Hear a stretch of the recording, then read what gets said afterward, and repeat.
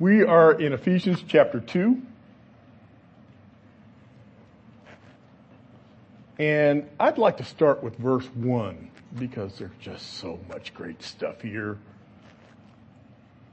It says, "And you were dead in your trespasses and sins, in which you formerly walked according to the course of this world, according to the prince of the power of the air, of the spirit that is now working in the sons of disobedience.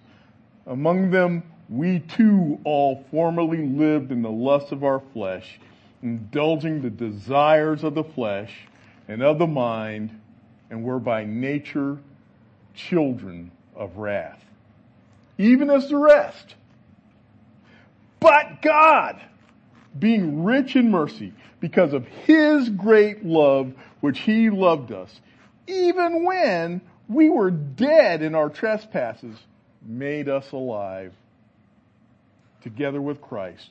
By grace you have been saved, and raised us up with Him, and seated us with Him in the heavenly places in Christ Jesus, so that in the ages to come He might show the surpassing riches of His grace in kindness toward us in Christ Jesus."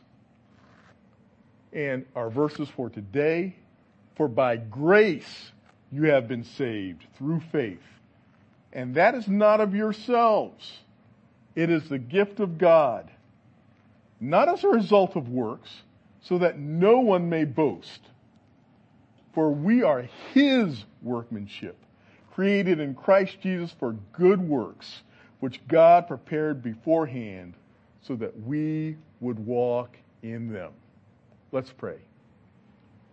Lord, we just thank You for the truth of Your word. And Lord, I just pray that You would be with each of us. I pray that, Lord, that You would open the eyes and ears of our understanding so that we might learn from the Scripture, so that we might glorify Your holy name in all that we say and in all that we do. These things in Jesus' name we pray. Amen. You know, we have a great salvation in Jesus Christ. And you know why it's such a great salvation? Because number one, we could not save ourselves. We were lost in sin. In fact, verse 1 here really sums it up. You were dead in your trespasses and sins. Okay? Were you sick? Were you only sick? No! You were dead. You know what that means? You could do nothing. Nothing. Your state was hopeless. You were dead in your trespasses and sins, in which you formerly walked, according to the course of this world, according to the prince of the power of the air. In other words, we thought like everybody else. We lived like everybody else. There was no difference between us and everybody else. We could not save ourselves like everybody else. God intervened on your and my behalf. He reached down. He chose you, and He chose you, and He chose you, and He chose you. And He interacted, He intervened on your behalf.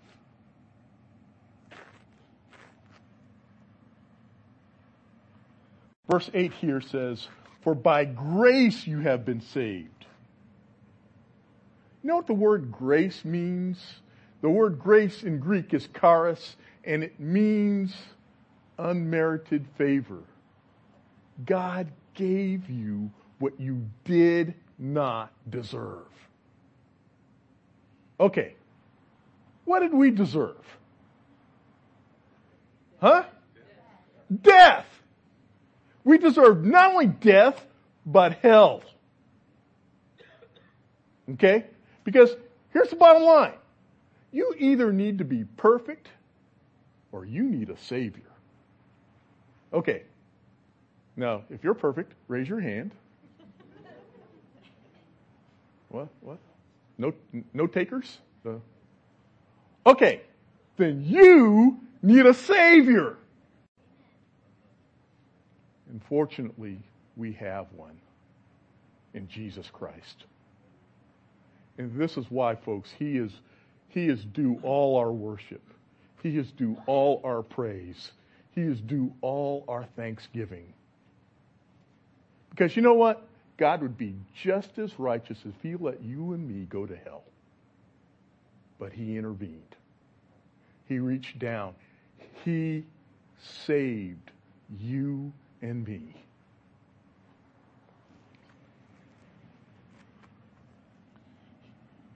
For by grace you have been saved, and through faith. Okay, He doesn't save us on the basis of something that we did. Okay? He doesn't save us on the basis of, well, I was smart enough. I was good enough. I was whatever.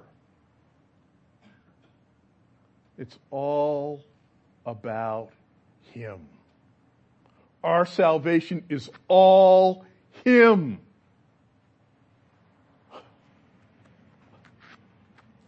Let's take a look at chapter 1 here real quick, okay? Verse 5.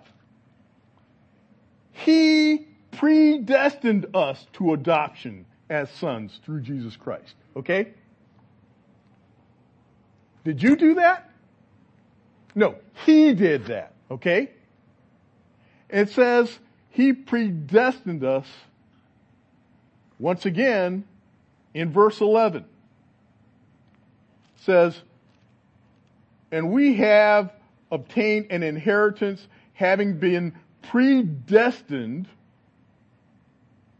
according to His purpose, who works all things after the counsel of His will. Verse 13 says, in Him you also, after listening to the message of truth, the gospel of your salvation, having also believed, were sealed in Him by the Holy Spirit of promise. Okay. I remember. How many of you remember Johnny Carson? Okay. Johnny Carson, one of his acts was the amazing Karnak. How many of you remember that? Okay. Dating yourselves. Okay. And one of the things that he would do was he would get a jar, and he would put the questions in the jar, and they were hermetically sealed. And the idea of hermetically sealing these questions was that they were tamper-proof. No one could get to them. Well, that's what happens when you are sealed with the Holy Spirit. Now, you could take that jar and you could shake it up. Yeah, and those things would bounce around in there. That could get beat up. But you know what? In the end, they were still protected. They were sealed. And you know what? You and I are sealed. We are protected by the Holy Spirit from all of the things that can attack us in this life. And things just keep coming at you. I was talking with Patrick about that this morning, wasn't I? We were talking about the things that just come at you, that you don't figure are coming. And sometimes it can be a little scary. But He has you. He's going to protect you. He has sealed you. Verse 18 of chapter 1. He says, I pray that the eyes of your heart may be enlightened, so that you will know what is the hope of his calling, what are the riches of the glory of his inheritance in the saints. See, before you were just dead, you were deaf, you were blind, but he has opened your eyes to see what is eternal, not to see what is only temporal. In fact, let's take a look at 2 Corinthians. Let's go to chapter 4.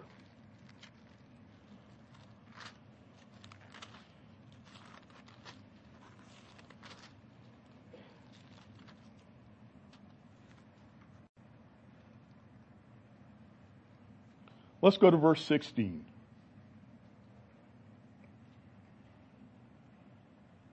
Therefore, we do not lose heart, but though our outer man is decaying, yet our inner man is being renewed day by day.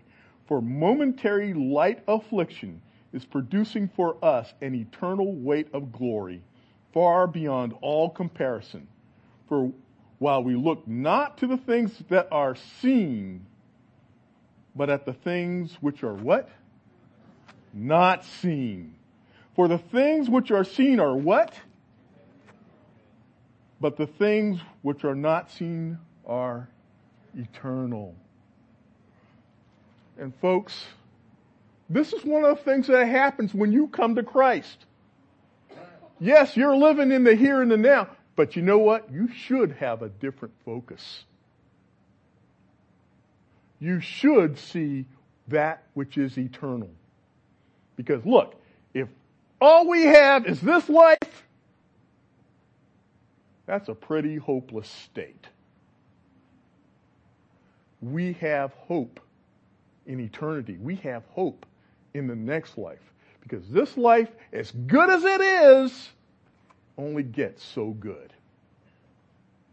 And for a lot of people, it's not good at all.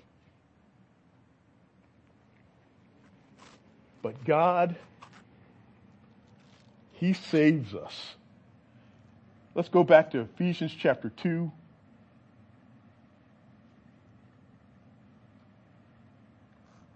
For by grace you have been saved, and that is not of yourselves. It is the gift of God. The faith that we have, that comes from God. Look, we are so messed up. We are so confused, so blinded to the truth. We can't get there by ourselves. He has to do it all. You know, there's that old hymn, Jesus paid it all to him I owe. Sin had left a crimson stain. He washed it white as snow. He does it all.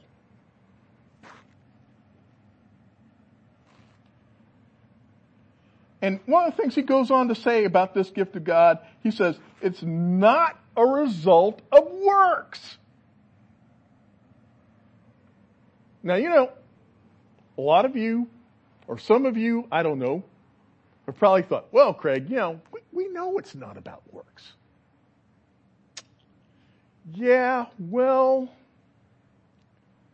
want to look at some statistics because they're pretty depressing. I was doing some research, and George Barna works with the Arizona Christian University, and they have this cultural research center. And in 2020, here's one of the things he found out. 48% of Americans claim to be Christians. And of those, the 65% of those, 48% of Americans in general hold to some idea of work salvation. This idea that you can get into heaven by being a good person, by doing the right things. And what they also found was only 35% of Americans in general disagreed with that idea. Here's something else. Of those who claim to be Christians, okay, only 54% believe that they are going to go to heaven when they die. Yeah. Here's something else. Of those 65% who said that they are Christians, only 33% believe in the gospel. That we are saved by grace through faith in Christ alone.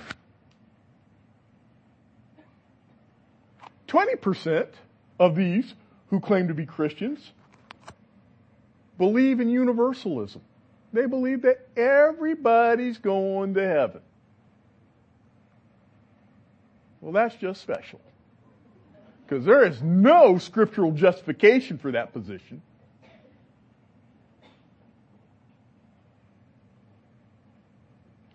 %52% hold to this idea of works-oriented salvation.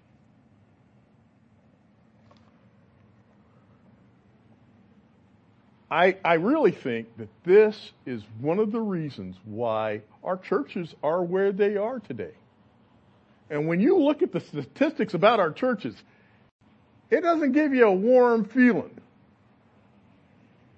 Let's look at something from the Religion News Service in 2021. One of the things that they found was that church planning is slowing down, while church closures are growing. So like in 2014, 4,000 churches were opening, and only 3,700 were closing.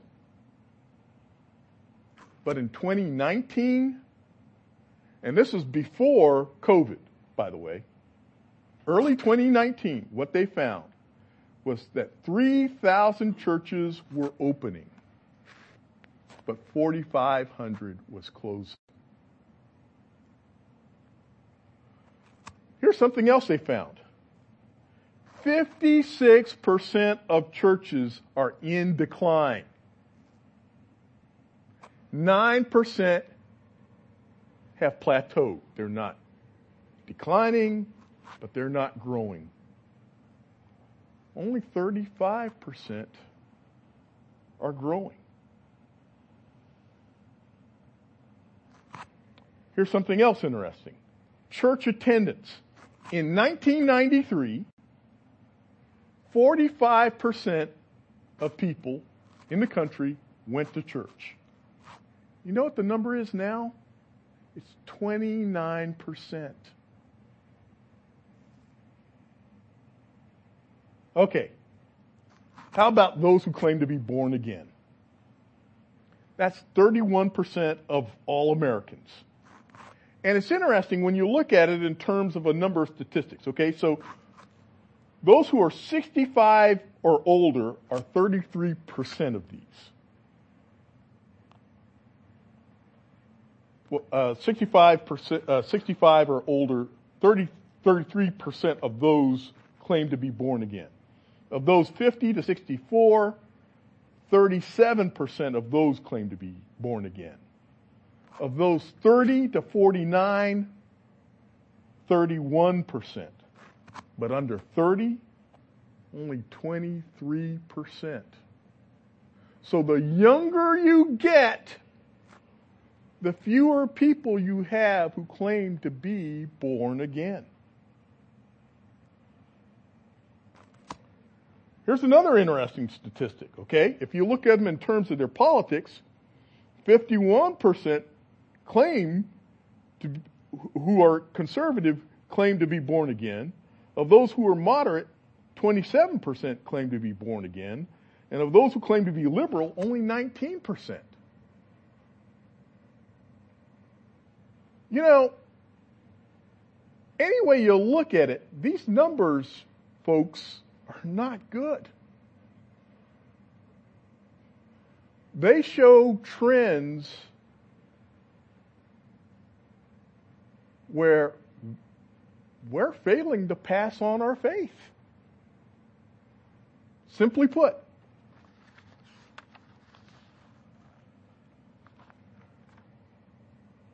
There is a Greek word for the kind of faith that too many have in the church today. The kind of faith that they have is the word nomitzo. It's the kind of faith where basically you just accept what was passed on. I mean, it's part of your culture, it's part of your tradition. You know, your parents taught it to you, so yeah, you sort of believe it. And unfortunately, that's what a lot of people have.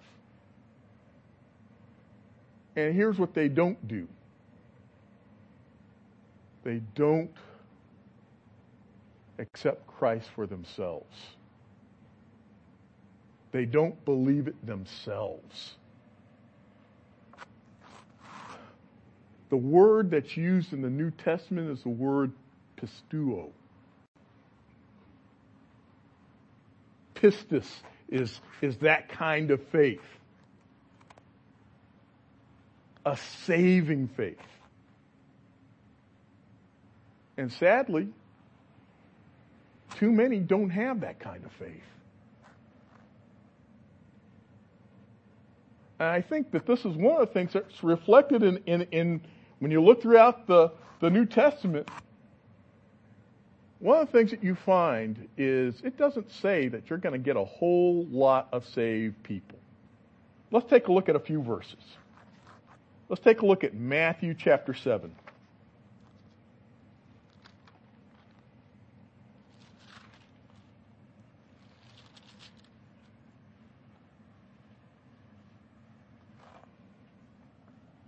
Let's take a look at verse 13.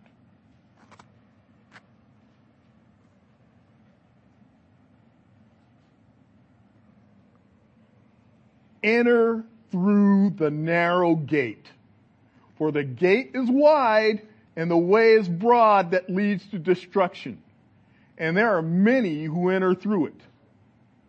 For the gate is small and the way is narrow that leads to life, and few there are who find it. Many go in through this broad gate, okay? And it doesn't matter what religion you want to believe it is, that's part of the broad gate. The way that leads to salvation, it's a narrow gate. Here's something about that narrow gate. You can't, well, number one, you don't get group rates. It's individual per individual. It's like going through a turnstile. You don't get to bring your baggage along with you. Here's something else. He says about this way. He says, the gate is narrow.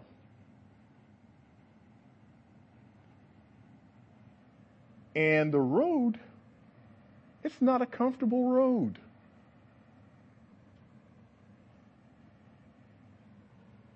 And here's the last thing. Few there are who find it. Are you walking that narrow road? Now, you know if you're on that narrow road. I don't know if you're on that narrow road. It's not for everybody. In one sense it is. It's open to all, but only few are looking for it. Only few find it. Only few chose to go through it. Let's go to Matthew chapter 22.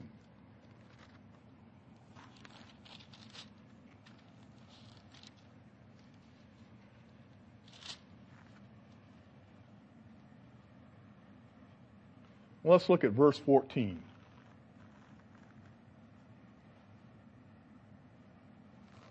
Let's start with verse 11. Let's start with verse 1. I'm sorry, folks. Jesus spoke to them again in parable, saying, the kingdom of heaven may be compared to a king who gave a wedding feast for his son. And he sent out his slaves to call those who had been invited to the wedding feast. And they are unwilling to come. And again he sent out other slaves, saying, tell those who have been invited, behold, I've prepared my dinner. My oxen and my fattened livestock are all butchered and everything is ready. Come to the wedding feast. But they paid no attention and went their way. One to his own farm, another to his business, and the rest seized his slaves and mistreated them and killed them. But the king was enraged and sent his armies and destroyed those murderers and set their city on fire. Then he said to his slaves, the wedding is ready, but those who were invited were not worthy. Go therefore to the main highway, and as many as you find there, invite to the wedding feast. And those slaves went into the streets and gathered together all they found, both evil and good, and the wedding hall was filled with dinner guests. But when the king came to look over the dinner guests, he saw a man who was not dressed in wedding clothes. And he said to him, friend, how did you come in here without wedding clothes? And the man was speechless. And the king said to the servants, bind him hand and foot, and throw him into utter darkness. In that place where there will be weeping and gnashing of teeth. For many are called, but few are chosen.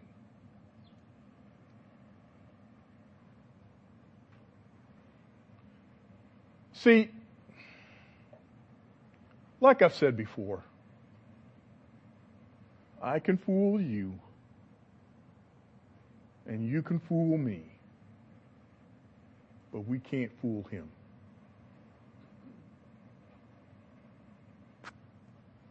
Let's take a look at Luke chapter 13.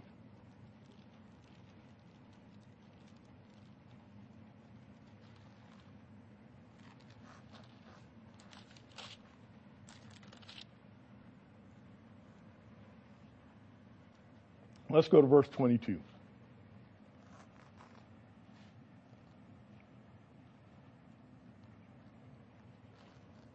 And he was passing through from one city and village to another, teaching and proceeding on his way to Jerusalem.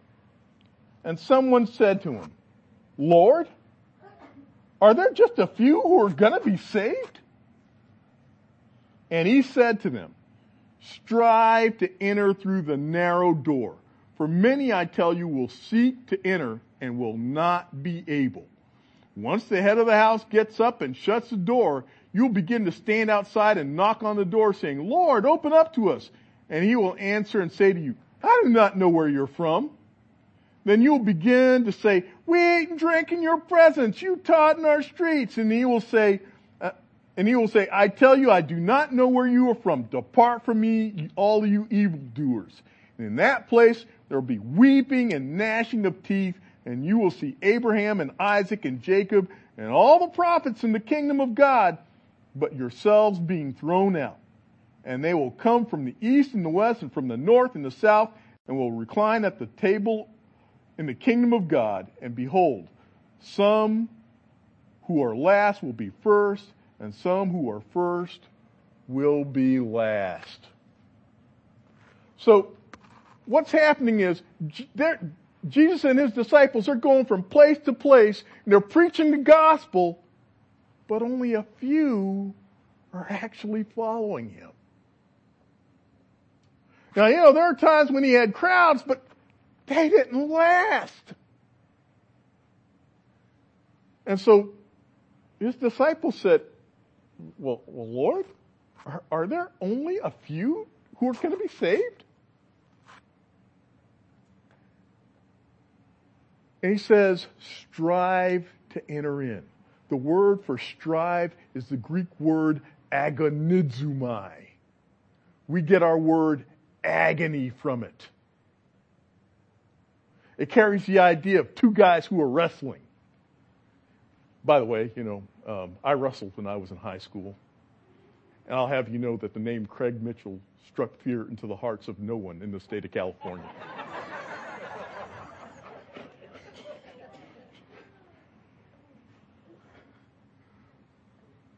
But it carries the idea of two guys who are wrestling with each other. And let me tell you, wrestling is hard work. You're looking for every way that you can get an advantage. You're using every muscle. You're using every bit of strength. And that's the idea. Look, we're not saved by our works. See, once you get the gift, that's when Satan comes after you. Once you get the gift, that's when the fight gets on.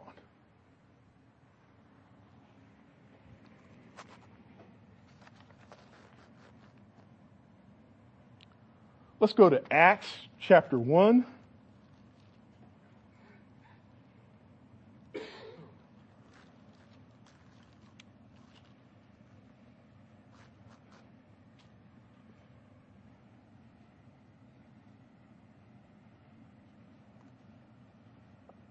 Let's go to verse 15.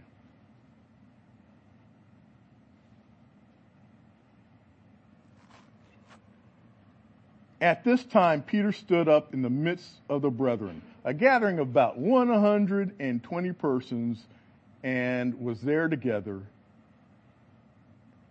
and said, Brethren, the scriptures had to be fulfilled, which the Holy Spirit foretold by the mouth of David concerning Judas, who became a guide to those who arrested Jesus. Here's the thing I want you to see. How many people were gathered together? 120 people. Jesus at one point fed 5,000. 5,000 people were following him. Where were they now? They were gone. They did not have a saving faith.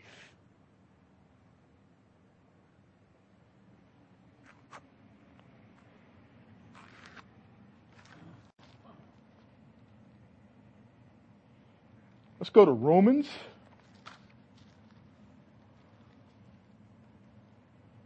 chapter 9.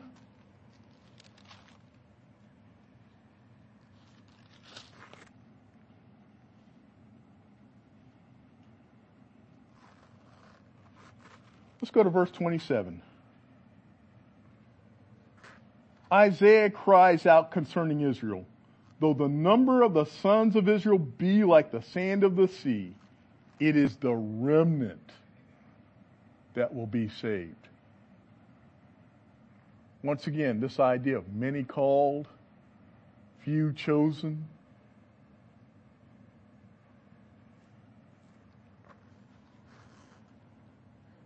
Let's go to 2 Corinthians chapter 5.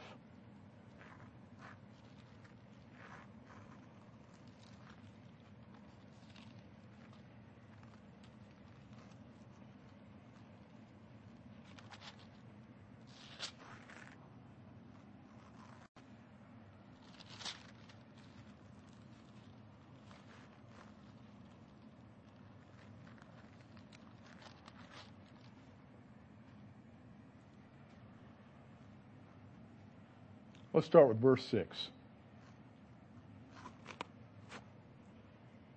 Therefore, being always of good courage, and knowing that while we are at home in the body, we are absent from the Lord, for we walk by faith, not by sight. For we are of good courage, and I say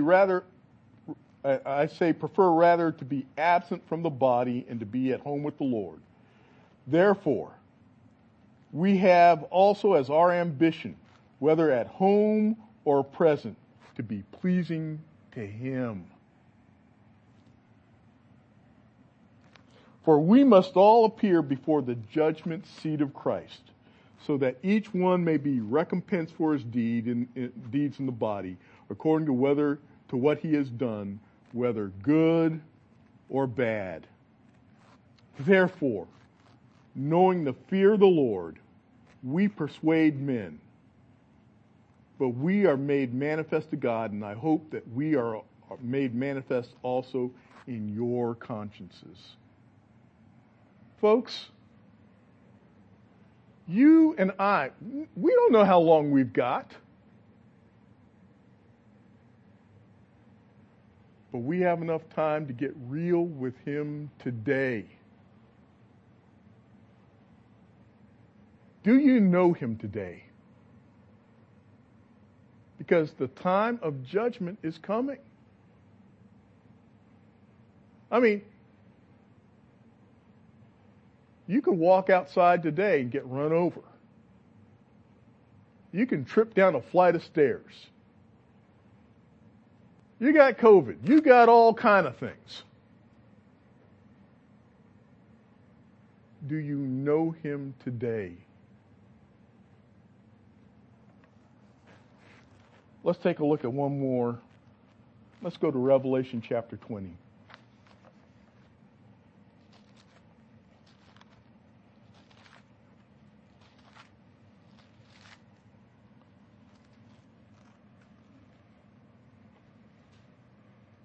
Let's go to verse 11.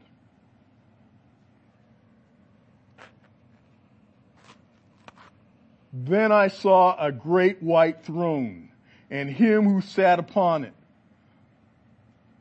from whose presence the earth and heaven fled away, and no place was found for them. And I saw the dead, the great and the small, standing before the throne, and the books were opened, and another book was opened, which is the book of life. And the dead were judged from the things which were written in the books, according to their deeds. And the sea gave up the dead which were in it, and death and Hades gave up the dead which were in them, and they were judged, every one of them, according to their deeds. Then death and Hades were thrown into the lake of fire. This is the second death, the lake of fire.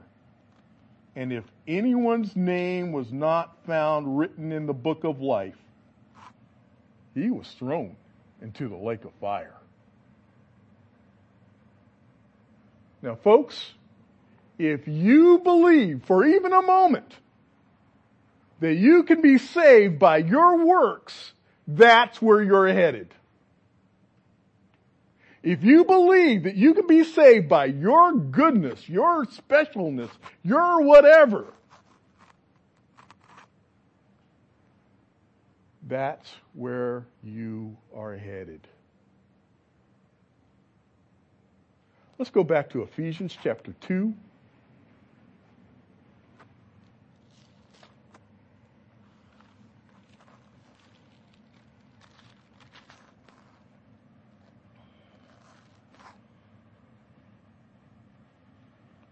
For by grace you have been saved through faith, and not of yourselves. It's the gift of God, not as a result of works, so that no one may boast.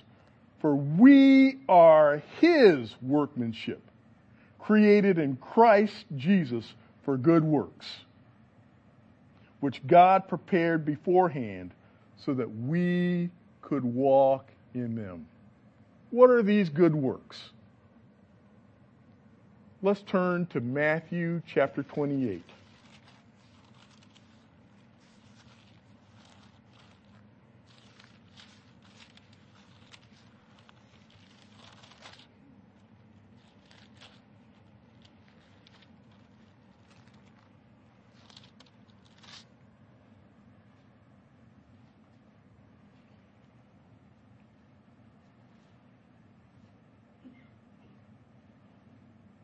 Let's go to verse 16. But the 11 disciples proceeded to Galilee, to the mountain which Jesus had designated, and when they saw Him, they worshipped Him. But some were doubtful. And Jesus came up and spoke to them, saying, all authority has been given to me in heaven and on earth.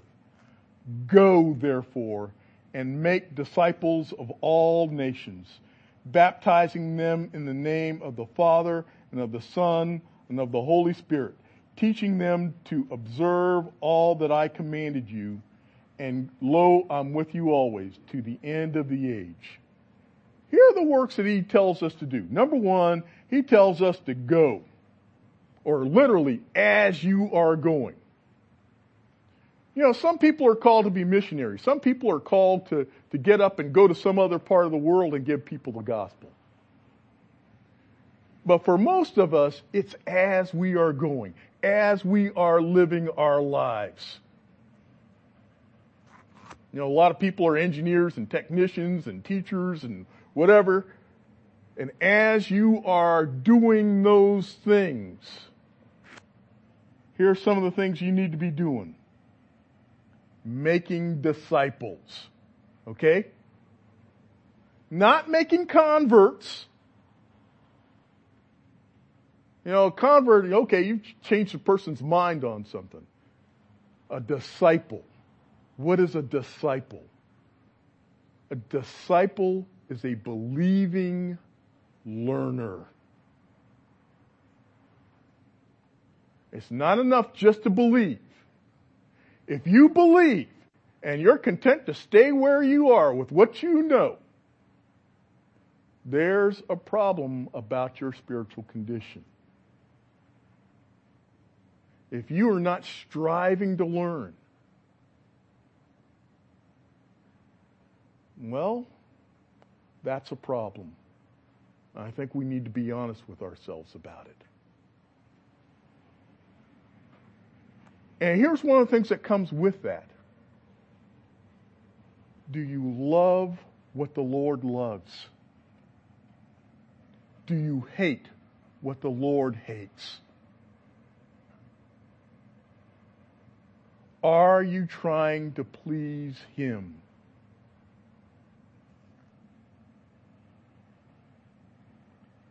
So we are to go, we are to make disciples. And baptism is part of that. Baptism doesn't save you, but it is a sign of your spiritual condition.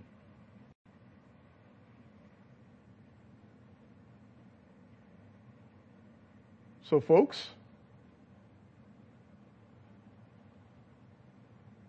are we learning believers? Are we striving to please Him? Are we on that narrow road? Or are we kidding ourselves?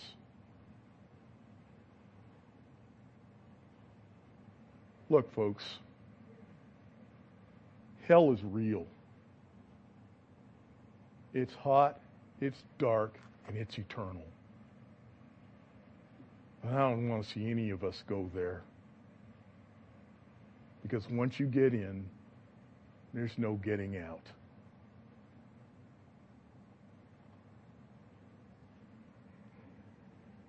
Now, if you do believe in Jesus Christ, if you are living in accordance with faith, let's remember to seek Him every day. Let's strive every day. Let's try to be the people that He would have us be every day. But if you do not know Him today, now is the time of salvation. Now is the time to repent. Now is the time to get real.